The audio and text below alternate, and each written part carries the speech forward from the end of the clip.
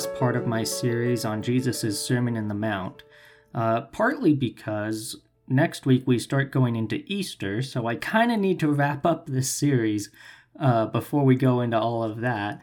But it actually works out pretty well because the rest of this passage, the rest of the Sermon on the Mount, kind of has to do with the same theme or the same topic of truth and what is true and what is not true. How do we recognize what is true, and what are the consequences if we don't sort through what is true and what is not true? So let's go through this together. It's Matthew chapter 7, and we'll begin reading at verse 13. Jesus says, "Enter through the narrow gate, for wide is the gate and broad is the road that leads to destruction, and many enter through it. But small is the gate and narrow the road that leads to life, and only a few find it.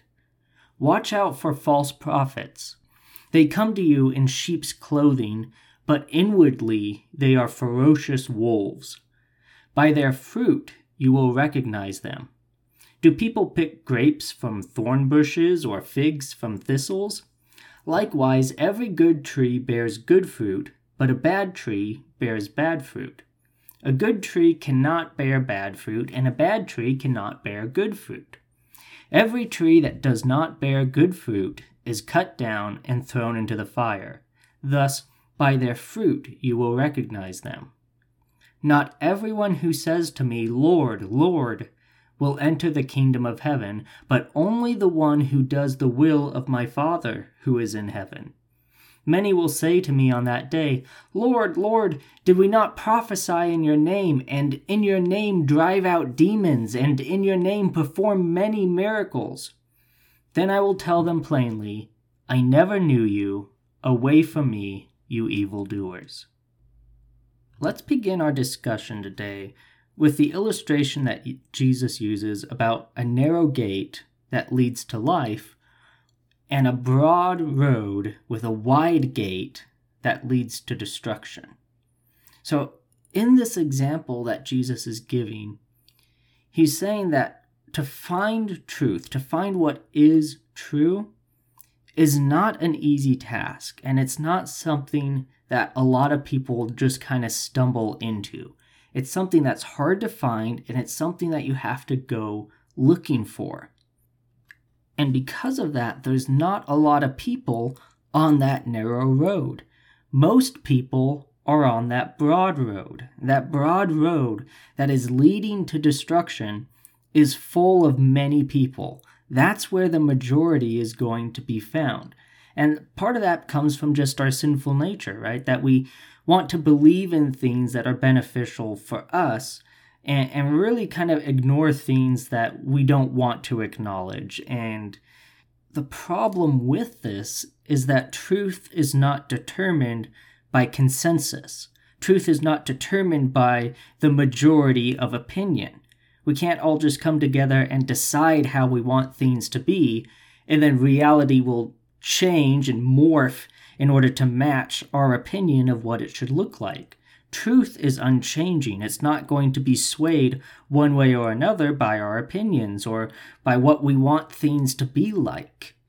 And so when you have the majority of people trying to make things the way they want them to be, and only believing things that are nice for them to believe, that make them feel good about what they believe, what you're left with is a majority of people who are missing out on what is actually true. And we can either decide to go with that majority and kind of follow down that broad road that ultimately leads to destruction, or we can search for what is true. There's an excellent movie. It came out in 1957 called 12 Angry Men. And if you haven't seen it, I highly recommend it. But the movie is about a group of jurors who are trying to decide whether or not a man is guilty of the crime he's being accused of. And at the start of the film, all of the jurors come in and they are set, fully decided that this man was guilty, all except for one of them. And that one man believes that there's not enough solid evidence, and that the evidence they do have is too circumstantial to be solid proof that this man is guilty. And the movie consists of that one man, rather than just going on with the other 11 of declaring him as guilty so that they can just move on with their lives, because nobody likes jury duty, right? You want that to be over as quickly as possible.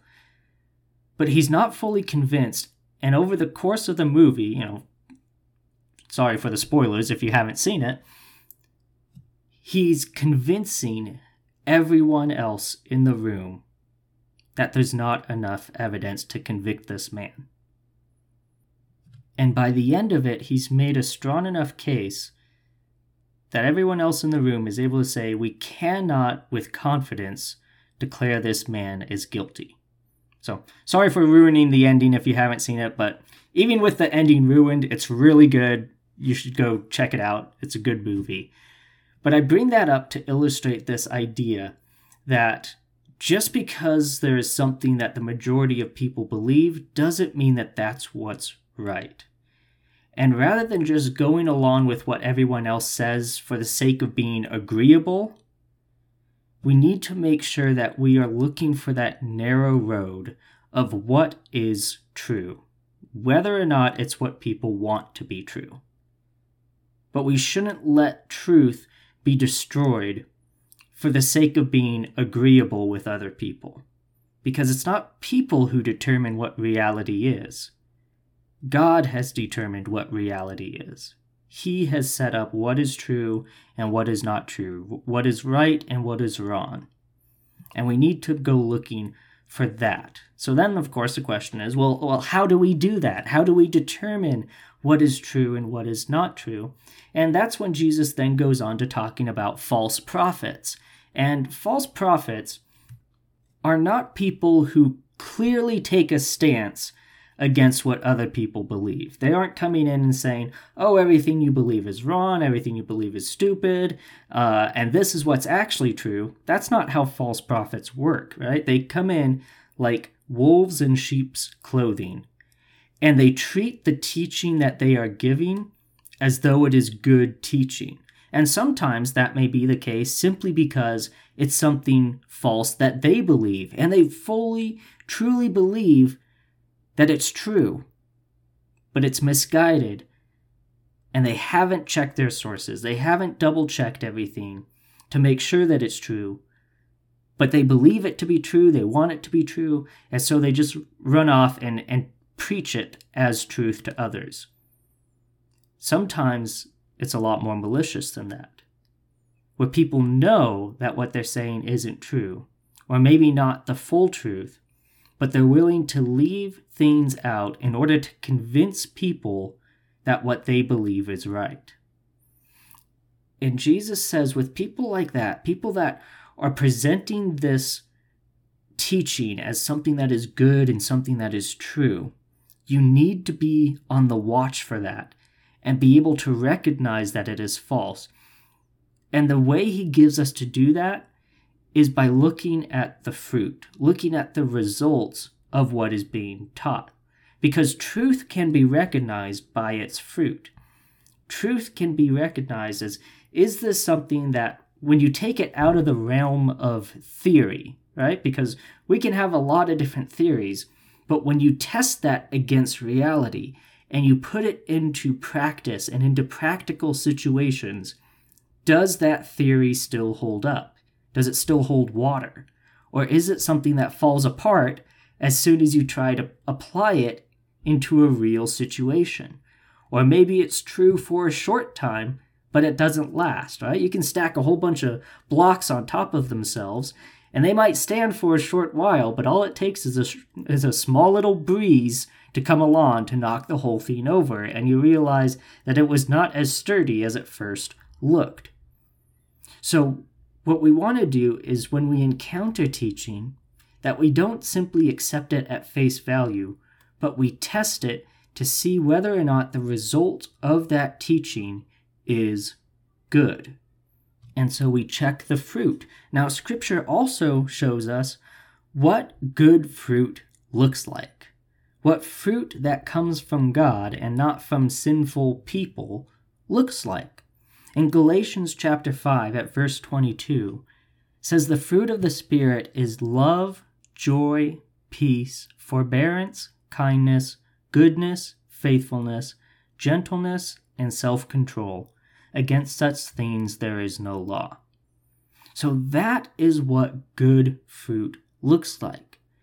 Good fruit produces joy, faithfulness, peace, love, self-control. So when we look at the teachings that people are giving, and we look at the long-term results, right? Not just short-term results, long-term results. And we need to look at those results and check, is this something that is bringing joy into people's lives? Is this something that is making them more peaceful or more anxious, more calm or more distraught?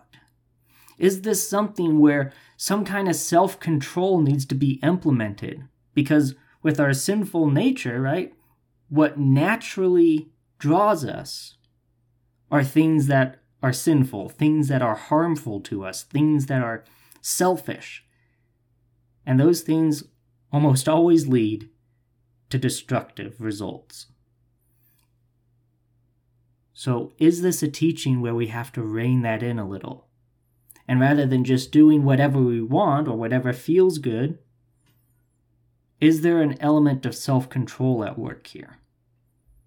Is it being done in gentleness or in harshness? Is it building people up or tearing them down? So these are the things that we can look at. And we look at those results, not just the theory, right? Not just the teaching in theory, but the results of when that teaching is implemented. Because some of the worst things in the world are done with the best of intentions. And sometimes what is meant to be helpful ends up being more harmful than helpful. I remember at my work, we were doing a whole lot of remodeling, and my supervisors had this good idea of putting all of the things that people use in kind of the same place, so that they could go to one place whenever they needed something, and everything that they would need would be right there. And that's a good theory, isn't it, right? That it's all in one place, it's all consolidated, so whenever somebody needs something, there it is.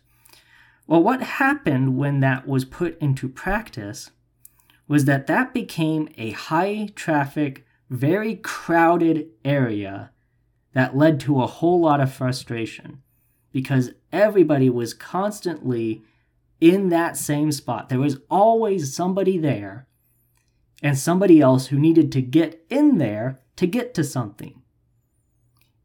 And I would just watch as people became more and more frustrated by the fact that there was always somebody there and you had to move past all these people, and it was a great inconvenience. So when I suggested that we kind of spread those things out a little bit, and we tried that, they said, okay, we'll try it, and if it doesn't work, we can put it back.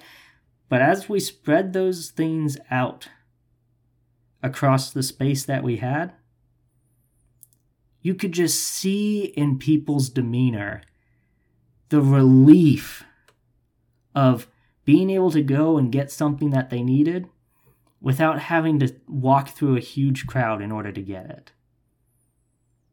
And the result was so evident and immediately evident that it stayed that way ever since. And there's a lot of teaching like that in the world that on paper it sounds good. And to argue against it, you must just not be getting it, or you must have ulterior motives, or just be unsupportive and a troublemaker, and why can't you just get on board with what we're saying and what we're trying to do? There's a lot of teaching like that in the world. But we need to ask those questions of what is the result of that teaching when it's put into practice. And make sure that we are examining those results to make sure that it is producing good fruit, fruit of the Spirit, rather than just causing more problems. And as we examine those results, we will be able to determine pretty well what is good teaching and what is bad teaching. But with that in mind, we also need to recognize that these tools that we have been given in order to help recognize what is true and what is harmful, that those things are not what determines what is right and what is wrong. And that is what Jesus' next warning is all about, where he warns us that not everyone who calls him Lord will enter into the kingdom of heaven. And he lists things here that we would all say, these are the signs, this is the fruit that shows that this person is serving God. Somebody who prophesies in God's name. He drives out demons. He performs miracles. There's some of us who love God and follow Jesus, and we wish we saw more miracles in our day-to-day life. So clearly somebody who's performing many miracles must be in the right with God. And yet Jesus is warning that even these people, that there will be some people performing miracles, driving out demons, prophesying in his name, that he will reject. Reject those who are doing these good works. Because even though their life was producing good fruit, it was fruit of their own making and not of God's making. It was what they were deciding to do and going out and doing on their own. But they were just slapping God's name on it to make it look better, and it wasn't really coming from God. Or maybe God was using them to do his work, but they were keeping their hearts far away from God. And God can use anything for the work of his kingdom. He can use animals. He can use people who reject him to still do the work of his kingdom. And we need to realize that just because someone is doing good works, and even just because it's got God's name on it, it has a "Thus saith the Lord" at the start of it, doesn't mean that it is in God's will. And what is right and what is wrong, and what is truth and what is false, is not determined solely by the end result. Because sometimes the ends don't justify the means. And just because the ends were good doesn't mean that everything involved in it was also good.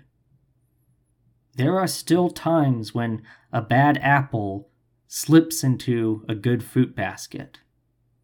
And just because, as a whole, the fruit basket is good, doesn't mean that bad apple was also good. So we need to be watchful and remember that as we are trying to recognize what is right and what is good and what is true, as we're trying to recognize that from the results of those things, to remember that those results are not what determines what is good and what is false. It's helpful for us to have something that we can do to help us determine that for our own life and be able to recognize it, but to realize that ultimately, God is the one who determines what is righteous and what is sinful. And unless we continually submit our lives to God, we can end up preaching truth from our mouths, but not have it at root in our hearts and our lives. Think of every church scandal or pastor scandal that's out there. It seems like there's so many, probably partly because anytime there is one, media is just so anxious and ready to jump on it and show, see, this person wasn't practicing what they were preaching, therefore the whole thing is false, which one bad apple, right? One bad representative doesn't necessarily reflect the person he is representing. So we need to remember that. But we've all seen it, haven't we? Oh, this pastor of this mega church that had hundreds or thousands of people who attended it was caught in this great big scandal, and he was doing things he shouldn't have been doing, and we see it all the time. And that's what Jesus is talking about here.